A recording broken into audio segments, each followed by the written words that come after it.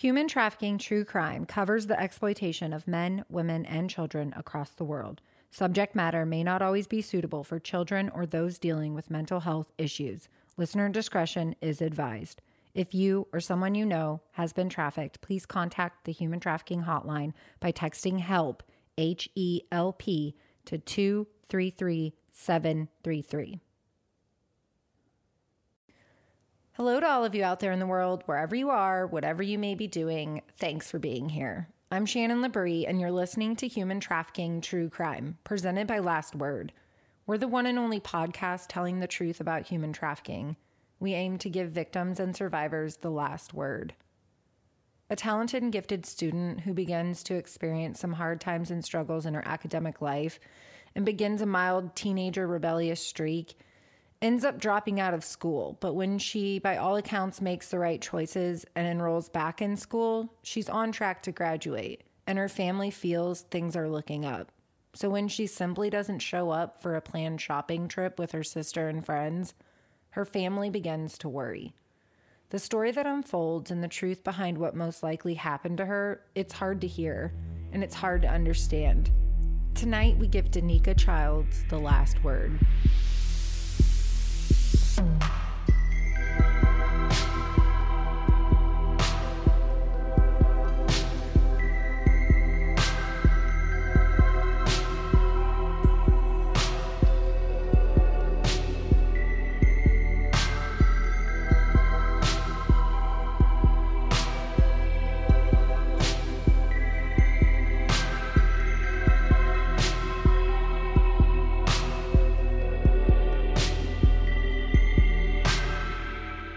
Hello, Megan. How's it going? Hello. How are you? I'm good. How are you? Thanks for having me back. I was going to say, I didn't scare you off. Thanks for coming back. No, I don't think so. I'm developing a taste for it, I guess. Okay. I will say a lot of people like your voice, so. Yeah, I've heard a lot of people say that about it. Yeah, like we said, it's hard to hear your own voice, though. Yeah. Yeah. Awesome. Well, I'm glad you're here for another case, unfortunately. I mean, I'm glad you're here, but unfortunately, I'm glad we're here talking about something that is horrific and actually happening out there. So, silver lining. Anyways, have you ever heard this story? I think you might have mentioned it in passing before, but I don't know all the dirty details or anything like that. Okay, well, you're about to find them all out. Hey, I'm ready. All right, sounds good. Danica Diane Childs was born February 25th, 1990, and she would be the second of four girls. Wow. Yeah. By 2007, Danica was a 17-year-old high school student living with her mom and her three sisters in some apartments near the 272nd Street and Pacific Highway South intersection in Federal Way, Washington. And when I first heard this case, instantly, I just became obsessed with it because Federal Way, Washington is in the neck of woods that I was born in and grew up in. So I'm very familiar with this area, and I have a lot of family that live in this area. So for me, it was kind of like oh, I know where that's at. Like, this is kind of my backyard. So Danica was a teenager who enjoyed writing and poetry, and it seems she was really smart and gifted when it came to her academics. She was recommended for a dual program at her high school. I know my high school had this, but it's basically where you attend community college classes and you're earning credits toward. Yeah, you can get your associate's degree. So, that's pretty. I was trying to do that too, but I just did the AP class route, so. Oh, see, I barely. D means degree for all of you struggling out there in school. That was me. I was not in this program. I want to say my sister might have been, but I am aware of it. So she is recommended for this dual program, and she would attend community college classes while earning her high school diploma, and those credits would be for high school diploma and her associate's degree. Danica oftentimes would take the bus to the community college campus so basically she'd go from Federal Way to Des Moines, and I'm not entirely sure the distance on that, but can't be that far. Maybe like 20 minutes or so, but I'm guessing. And this is where she would meet a man and begin dating him. Now, there is no information that I could find at all in my research about this man. There's various reports that state he was a college-aged man, that he was a college student, and that he was just someone riding the bus. Either way, his name is not out there, and to my knowledge, it has not been released. So we'll just refer to him as the man for now. After entering this dual program, Danica began to struggle like academically. So before school came really easy to her, she got recommended for this program, and then she starts struggling. And she chose to transfer out of the program to an alternative school. And then subsequently, she dropped out of that school and planned to just earn her GED. But ultimately, she would enroll back in school. And by December 2007, she was actually on track to graduate. So, Okay, yeah. going through some struggles, but things seem to start working out. Honestly, that program can be very stressful, very hard if you're not fully prepared for it. Like, they're basically just throwing you into college classes as a 16, 17-year-old, and they're like, have at it. Right. She's 17 at this point, and she's taking a bus from her high school to a campus. Yeah. Like, I'll get into this more later, but it's just, that's a lot of vulnerability for me. I'm like, Yeah. Federal Way it's a suburb of Seattle, but there's still a lot of people. Like, it's a very heavily populated area next to a lot of heavily populated other cities. Okay, yeah. It's not in a rural area. You're in the thick of it. You know what I mean? Like, Seattle isn't far, but think about like Dallas, right? Like where we live. We're not necessarily like, we're in the suburbs, but we're still city to city. You know what I mean? Yeah, like we're it takes still 20 minutes. You're close to everything. Food, restaurants. right. There's still social. a lot of people around. So it's not, anyways, just, I don't know, something about a 17-year-old going to a call. I don't know. I would not have been able to do that, but part because that's like, I don't think I could have been mature enough. Also, I don't think my grades were not good enough. So, let's see. So Danica's story starts on December 21st, 2007. Danica had spent the previous night at a friend's house, and she had spoken to her mother, Diane Zorro, on the phone earlier in the day of December 21st. So she spends the night at her friend's house. On December 21st, she calls her mom, and they have, a conversation that by all accounts is completely normal. She's planning to meet her sisters and some friends to go shopping at the mall later. And she had mentioned on the phone call to her mom that her phone was like low on battery and it was about to die. So they end their phone call, and then the mom's like, oh, I forgot to tell her something, so I have to call her back. And it just goes to voicemail. And so the mom's not thinking much of it at the time because her daughter did just mention that the phone was dying. And so mom just goes about her day. When Danica didn't make the planned shopping trip later that day, Diane becomes concerned, and her calls are still going to voicemail. And so by the next day, no one had heard from her, and her friends hadn't seen her. So her mom files a missing persons report. That's immediately treated as a runaway case, and there's nothing done about it. Excuse me. And so from the start, Diane, Danica's mother, had to do all of her own investigation into her daughter's disappearance. And what she uncovered was the last thing she was ever expecting. Wow. Yeah. Why is it always the mother having to take charge, put it into the world, man? That's just crazy. It is. I mean, we can go into the rabbit holes of why that is, but my advice is if you're in a situation where someone you love is missing, if you're not doing the research and the investigation, you can't count on someone else to be doing it. Should they? Yes. But at the end of the day, you're going to have to buck up and, you know, pull your britches up and figure it out, unfortunately. So to do a quick recap, 17-year-old Danica has been struggling with her school, and she's being just a normal rebellious teenager at the time. But after she fails to show up for a planned shopping trip with her sisters and her friends, her mom begins looking into what her daughter was doing leading up to her disappearance. Diane finds out that her daughter didn't stay at a friend's house the night previous like she had told her. Danica, in fact, had stayed the night at the Sunset Motel in a neighboring city of Kent, Washington, which is literally the town right next door. So she's not like traveling far, but she's at a hotel that is known, and it is a known hotbed for illegal sex exploitation, drug use, all of the things. But Diane didn't know that at the time. So Danica's purse, coat, and cell phone would be discovered at this hotel.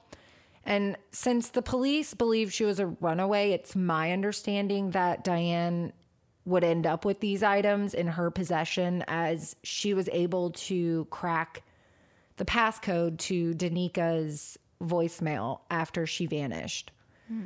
Yeah. And the recordings that she heard pretty much suggested that Danica was being sexually exploited, and the voicemails were from the Johns paying for this crime. Wow.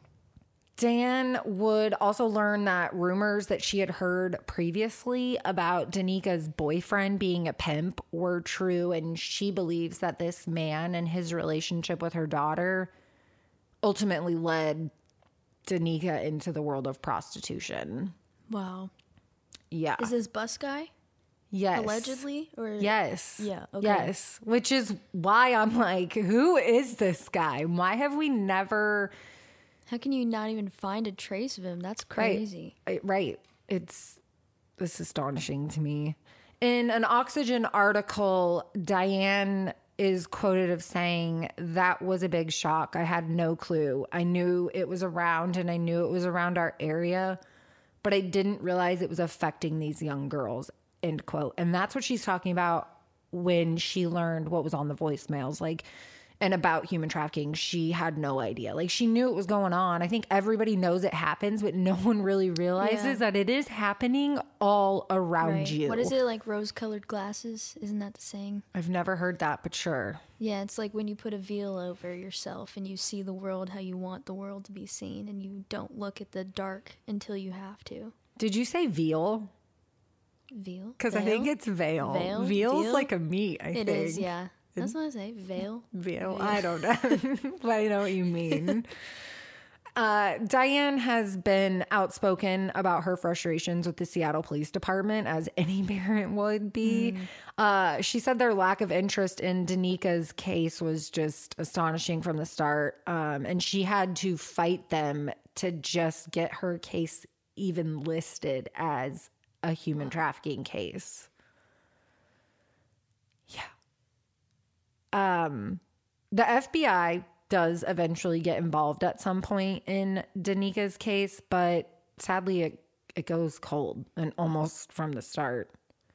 Do you know like how long it took them to get a hold of it? Okay. Nope. This case, I'm assuming probably a long time. Well, yeah, I think it took a while because you have the police department they deem her as a runaway, so they're not even investigating. Yeah. There's no crime. Like, they didn't do any type of, to my knowledge, they have done no interviews, investigation into her disappearance. Like, they straight were like, she's a runaway, even though she had no history, zero history of running away. Now, she definitely was rebellious, and her mom has said that even in the months leading up to her disappearance, she started staying out all night and was hanging around the wrong friends, but she had never run away before. So the fact that they just ignored, she's 17, she's still a minor.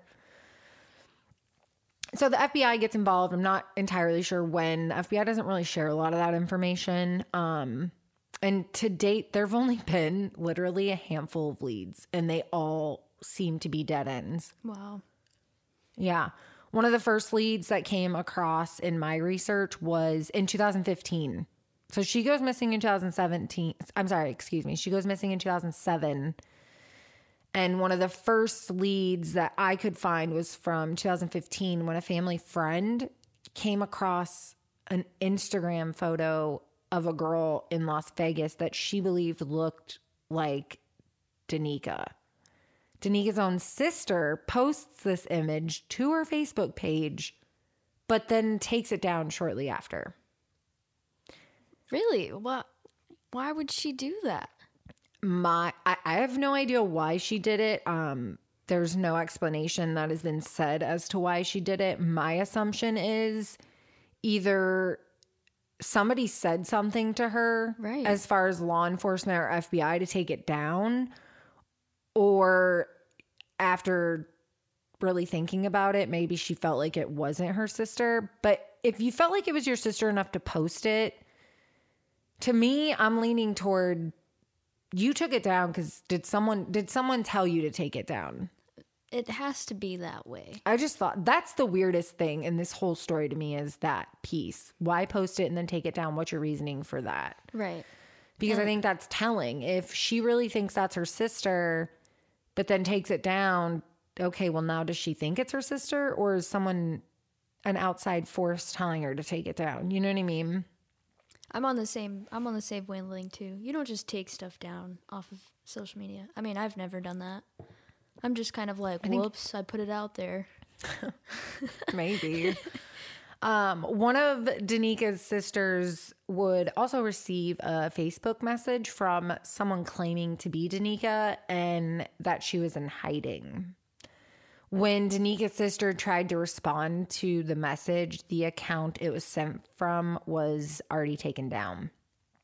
They believe this was Danica reaching out, letting them know that she was alive.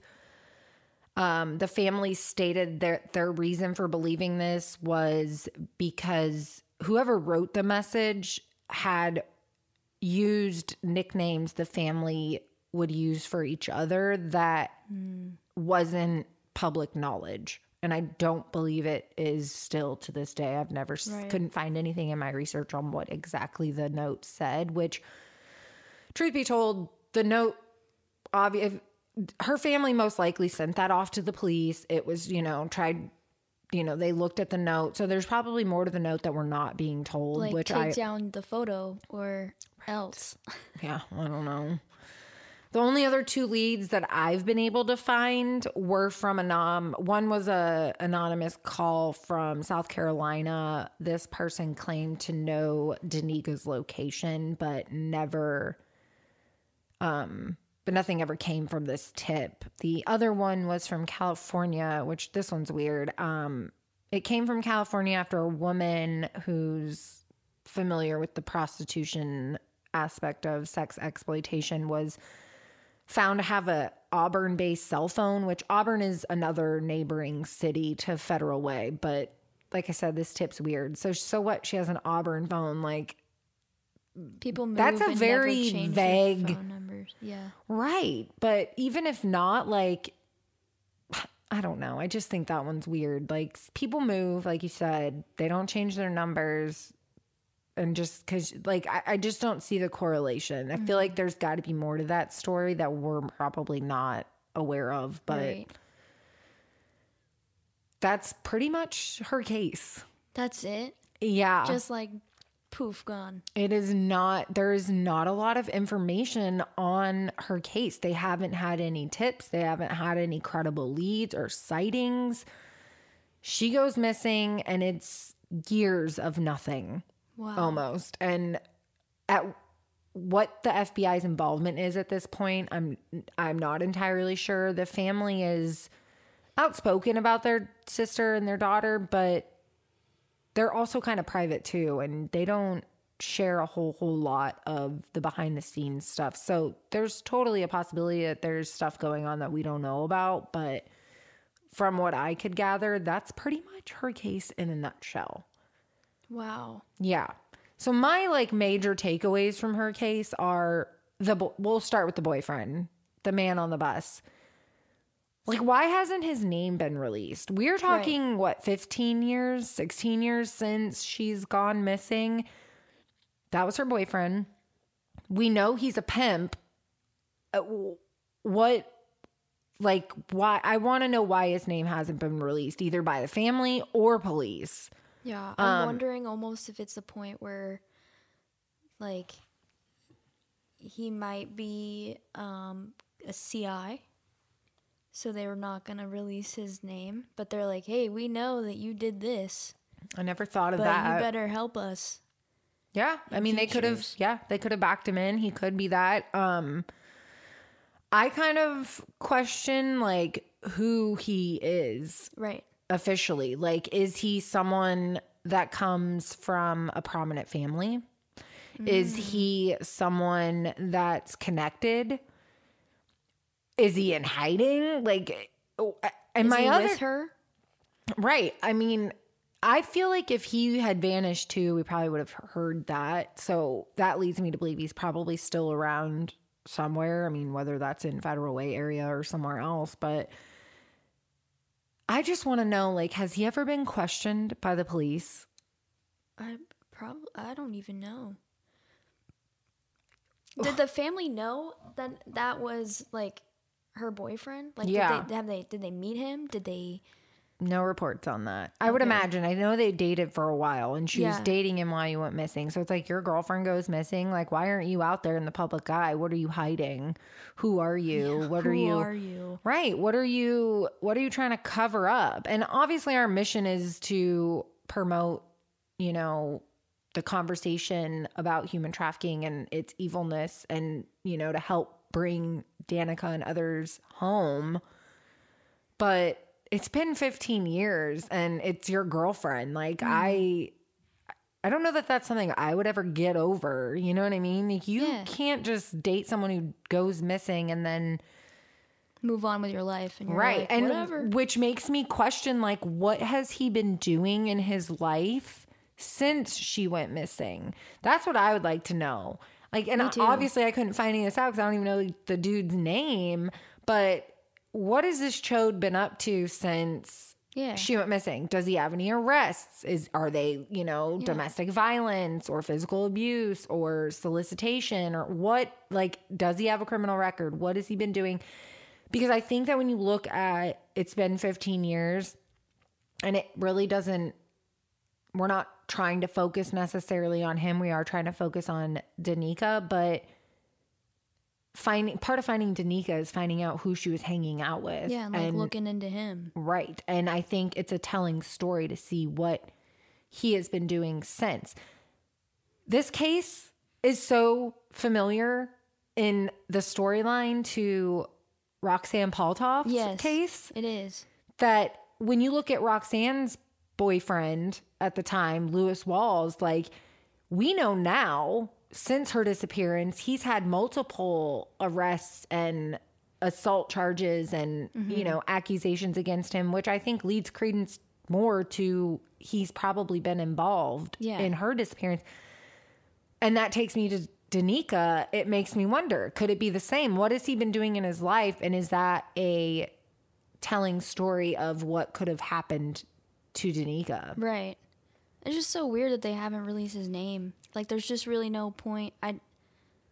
There's really no point to hide it. Like, why? Unless there's something going on. And I get privacy. I'm all for that, but your girlfriend's missing. Like, what are you doing? Where are you? I also want to take it back just a little bit more, too, about her classes being at a university. When she is 17 years old. Right. You're 17 and you're taking the bus, the community bus, which I don't care what city you live in. Like, that's kind of, you know, that can be a bit sometimes. So you're 17.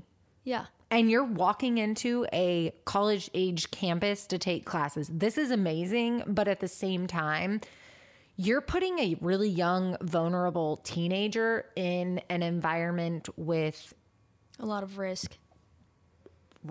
older, more sophisticated, if you will, people. Influencing individual People that can parties. drink and purchase alcohol and whatever else. Like, you know what I mean? It's a lot as a freshman going into college, let alone still a high schooler going onto a college campus. So it makes you wonder who, you know, her mom has been quoted of saying that she started hanging out with the wrong crowd before she went missing. Who are they? Yeah. Where are they? What have they been doing? Are these people real? Where have they been? Right. And the mom has not, in any of the videos I've watched or articles I've read, nothing has ever been said about the friends she spent the night with the night before. And it could very well be that they are not involved. We do They not might know something, We just don't know. though. Right. But they might know something. And then all of us, like web sleuthers and like, you know, armchair detectives, if you will, are sitting here. Like, these are the things that we end up having more questions than answers. Like, well, who are the friends? Where were they? What were they doing the night before? We know her stuff was found at this hotel. Yeah. Who was at the hotel? Yeah, were their fingerprints taken? No. Did they do a rundown of DNA, hair, anything? No. None of that was done. But what about just old-fashioned police work and talking to people? Right. Knocking on doors. Like, hey, Susie Q, we know you were over there last night. Tell us what happened. Who else was there? Were you guys drinking? Were there drugs? What was going on? Wow. And nothing. And one tip from South Carolina. Yeah, a random tip from South Carolina saying that they knew where she was, but nothing ever came from it. I can understand, like, the Nevada and the California. The surrounding states. Yeah, but traveling that far, I know it's possible, but that's kind of crazy. Well, I think that's the thing that we, as armchair detectives and people that just are aware of these things, like, that's what you need to realize. Just because someone went missing out of one state doesn't mean that they can't travel, especially in this realm of people missing because of it being related to human trafficking. The transportation and the means are there. And Washington State's they were one of the first states to work toward stopping human trafficking, right? And according to this Federal Way Mirror article, Washington State legislator created a task force and the Mail Order Bride Act in 2002. And by 2003, Washington State became the first state to criminalize human trafficking. Wow. And since then, they've created, a series of laws which, address restrictions on sex tourism, confidentiality and benefits for the victims. But people need to realize when you're talking about traveling, human trafficking, it's prevalent everywhere. But what makes Washington State, in my opinion, so unique is the fact that they're a state bordering water and another country.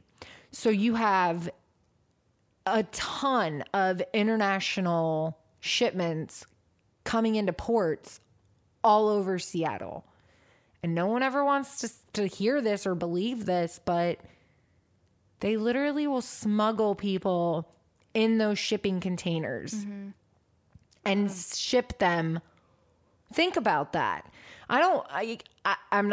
I have no idea what happened to Danica, but this is a total plausible scenario that she could have been transported to the shipping docks, loaded onto a crate or a container or whatever, and shipped anywhere in the world. Seattle's a major port. Any city, New York City, Florida, Galveston, like, these are all major ports where you have international shipments coming in, right? California is another one. So Washington, I've seen these ports. I know exactly where it's at. Washington's huge. It's a huge port. Right. You've been, I forgot. been there, You're familiar with the area. Yeah, my grandmother grew up there. Yeah. So you've got major shipments coming in and out that are international.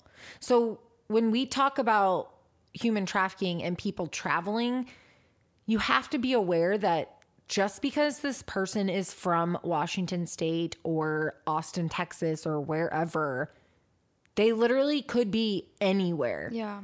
They could be on your next vacation when you're out with family and you're like, whoa, that girl looks familiar. You know what I mean? Like they could be anywhere. It's frustrating. And the fact that Washington borders Canada and there's so much rural area in Washington. Yeah, I was just about to say that. Yeah. Washington, when you hear about that, you think of a lot of trees. Yeah. And cabins in the woods. That's what I do sometimes, usually. And it's raining a lot. It is raining. It seems like a good place for bad things to happen. Yeah. I mean, there's a lot of killers that come out of the Pacific Northwest. I wasn't going to say that. I mean, I hate to admit that from my home state, but it is true. But yeah, they say the rain makes people just really depressed and whatever. Doesn't justify any of their crazy behavior. But when you factor in too, you have a bordering country. Yeah. It's most like, to me, when I look at her case, I think of two things. I think that she either was shipped out internationally. Mm-hmm. And I think that because of two things. One, because like the ports are right there. But two, this crime is so disgusting that the clientele want specific things. Yeah. And Danica is a beautiful, well, she was 17 at the time, but a beautiful young woman. She's also biracial. So she's half white, half black. Mm. And these perpetrators, these sickos, like, I don't want to cuss, but these ask for that kind of shit, right? Look for specific things. Yes. Yeah. I've talked about this before in another episode, but serial killers typically have a type.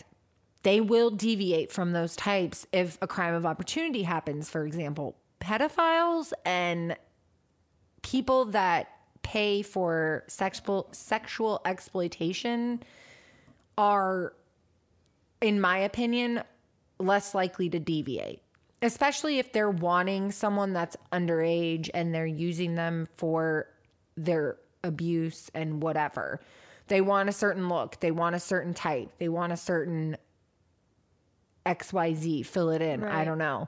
So for me, I think two things. Either she was shipped out on ports because of her ethnicity and her demand, if the demand for her type of physique, if you will, that sounds so horrible, could be popular somewhere else. But then you also factor in you're bordering another country. She could very easily have been transported into Canada and no one knows. And now she's being exploited somewhere out in Canada. Right. Those are my theories. Yeah, I lean a little more towards the shipping crates. Because I do know, there's ways to get over borders illegally. I know that. Right. But Canada, I feel like, is very strict on a lot of things. So I feel like it'd be a little difficult to travel with someone that wasn't willing to be traveling. Right. But it's still possible because the border's super long. They can't monitor the whole thing. Right. There's ways to smuggle. She could also still be in the U.S. She absolutely could be. She very well could be. We do not know. And that's the frustration. It is. And that's the frustration with a lot of these cases is we don't know. Right. They're missing and we hear reports and tips, but we just don't know what happened to them. And your mind races and we're not even family members. So imagine that being your own family. Yeah. Like how ridiculous your brain's going to be all over the place. And then all the questions that everybody still has too, like I feel like that's what's hard about these kinds of cases is because there's never a resolve. There hasn't been a resolve yet. Right. We're still looking, we're still searching, we're getting the information out there. Right. So I think it's the Genesis Project, if I'm saying that. The Genesis Project's ranked Seattle among the top cities in the world for sexual exploitation of minors. Wow. Yeah. Not an award you guys want to have. Now, Texas ain't any better because Houston, I think, is number one fair. That's fair. for human trafficking cities. And Texas, I think the last time I looked, was in the top 3 of states. And we also have ports. Mm-hmm. And we're also neighboring another country. So we're in the same boat. This is why we talk about it. So we can change that. No one wants to have that badge on their shoulder. No, absolutely not. Right. Como News article, which is a news station out of Seattle, states that they believe there's an estimated hundreds of parents in King County, which is the county that Danica went missing from, that are dealing with losing a child to the sex slave industry. I think that number probably is a very generous, or not generous, a very, I guess, conservative number. You think it's more? Well, yeah, I do. I don't because I don't hold stock in statistics. I think that they are a good quote unquote baseline.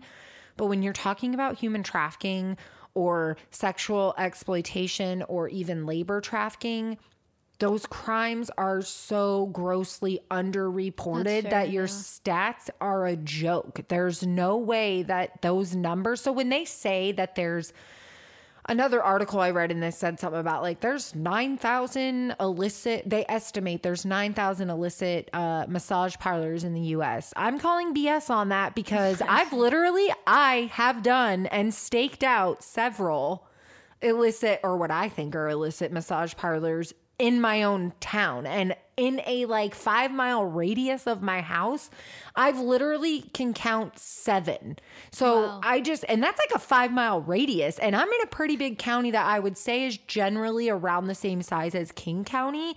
So no, I don't. I don't think that number is an accurate number for King County. Wow, that's just like you can't tell me that there are, quote unquote, hundreds of parents in King County who are suffering from dealing with losing a child to sex slave industry, but then turn right around and the Genesis Project is saying that Seattle's ranked among the top for sexual exploitation in minors. Okay, well then that number to me means that it needs to be more. Like that's you're sitting here saying that Seattle's the number one for child seems sex. Like so much. It seems like a lot. Yeah. It is a lot. It's 100 more than it should be, but unfortunately, I think it's more. I mean, I don't want to be right on that. Please prove me wrong. But I don't believe that. Yeah. I just would like to know more about what those statistics are that they're talking about. Is that people that they have deemed that they quote unquote know for sure? Like Danica's case, we know for sure she was. Or I'm sorry, Danica's case. Too. Does that include runaways? I doubt it. So, right. Yeah. And runaways are at a higher risk for being subjected to this. So since her disappearance, Danica's mother co-founded the Federal Way Coalition Against Trafficking, which later became the Federal Way Community Action Team. And they're actually a partnership with a few other nonprofits like the Washington Engage, which is an anti-human trafficking organization, and Women of Vision, which is a volunteer ministry. Wow, that was a tough one for me. So her mom's really kind of, taking this by the reins. And in another Federal Way Mirror article, Danica's mom is quoted as saying that I've wanted to do something about this for a long time.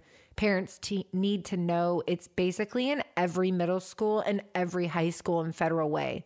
Until it happens to you, you don't want to believe it, end quote. Right. And that's so spot on. Mm-hmm. You hear these stories and we all know people go missing, but really until it happens to you or someone you know or someone you love, you don't pay any, out of sight, out of mind. You don't like, oh, it's something that happens somewhere else. That doesn't happen here. No, it does. That won't happen to one of my friends. No way. Right. Yeah. So at the 7-year mark of being missing, Danica's picture was added to a semi truck that was traveling across the nation to help spread awareness, which I thought was pretty cool. I know I have family members that are truck drivers, and they're a part of, anti-trafficking measures, which I think is awesome because they see so much and they travel so much, and you're putting someone's missing poster on your semi. That's reaching so many people. Yeah, millions. Yeah, it's amazing. And then at the 10-year mark of her disappearance, Danica's mother worked with the Missing and Exploited Children Network to create a video and help spread awareness on the case. And in the video, one of her sisters states that their father has since passed away and that Danica doesn't even know. And then she also goes on, I know. And then she also goes on to state that he just wanted her to come home. And we have a link to that video in our on our blog, so you can check it out there. But yeah, they make this little video with the sisters, and it looks like what would be her, nieces or nephews. I think it's nieces, but there's kids in the videos. I know her family has, obviously grown, and That's so sad. Wow. Yeah, it's really sad. It's sad because when her sister's like, she doesn't even know, like, that to me just was like, whoa. It's I couldn't like when imagine. you forget that part too, is like the family's lives continue on, but so is her life. Right. And she has no idea. Right. Or Wow. maybe in some weird way she might know, but she has no way of Reaching out. Yeah. Yeah. Do you have any other questions, comments, concerns? I don't Anything think else so. you want to add on this case? I don't think so. I think we covered it all. Yeah. Kind of. Yeah. Danica Childs has been missing now for 15 years, and her family is no closer to finding her today than they were the day she went missing. She's missed out on so many family milestones, her siblings growing up, having children of their own, getting married. She's missed out on it. And like we stated earlier, her father has since passed away, and she wasn't there for that. You can follow Danica's story at the Help Find Danica Childs Facebook page. And you can see her picture along with her age progressed photo and information on her case over at our social channels, Human Trafficking LW Pod on Instagram, or at our blog. Danica Childs has been missing since December 21st, 2007 from Federal Way. She is a biracial female who is 17 years old and 107 pounds at the time of her disappearance. She is between 5'2" and 5'3". She has brown hair, brown eyes, and her ears, nose, and navel are all pierced.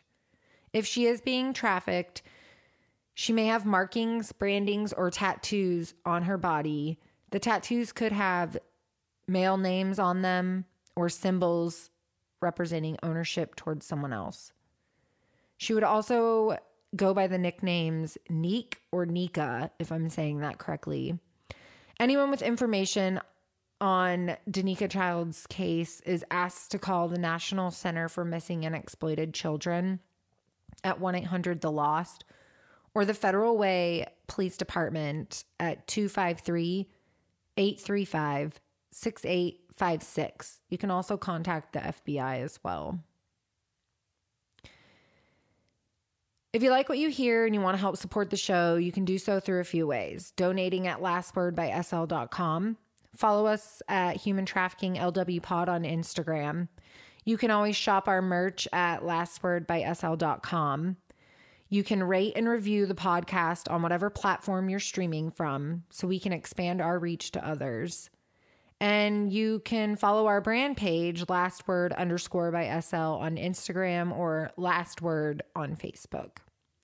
In the short time we've been recording, we've gained a strong following and we have listeners from all over the world. So I want to give a little shout out to the people in Canada, Australia, Germany, New Zealand, Romania, and Norway. If you have any cases, no matter where you are, if you have any cases from your country or you know of a human trafficking story that we should cover, we ask that you send those to info@lastword.com. We know this isn't a crime that just takes place in a certain area or to certain people, and our goal here is to expose the crime and bring awareness to the missing and help aid in prevention. It will take all of us fighting and speaking out to help end this crime. We are expanding to the TikTok world, and we will be sharing that information on an upcoming episode, so be on the lookout for that. All right, guys, before we go, we have our weekly spotlight. First, we're going to cover Paisley Lone Bear. Paisley is 18, 5'7", 130 pounds. She is Native American with brown hair, brown eyes.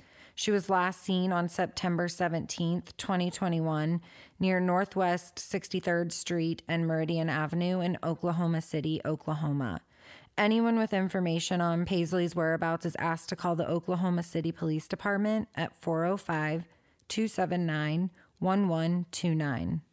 Secondly, we are covering Zamaria Pride. She has been missing since January 21st, 2022 from Duncanville, Texas. She is 15, 5'7", 180 pounds. She is an African-American female with brown hair and brown eyes. She has a tattoo on her right forearm with the name Xavier. Anyone with information is asked to call the Duncanville Police Department at 972-223-6111. And last, we have Laro Begay. Last seen on November 20th, 2021. He is 5'4", 240 pounds, black hair, brown eyes, Native American. His last known location is Gallup, New Mexico. Anyone with information is asked to call the Metro Dispatch at 505-722-2002. Aside from that, I want to thank you all for listening and supporting Last Word in Human Trafficking True Crime. I promise I will continue to be loud about the crimes of exploitation, bold in my actions against it, and out there with my awareness through fashion. My hope is that you will be loud in your convictions, bold in your actions, and out there making a change. Stay vigilant, be aware, and remember, what the world needs now is love, not hate.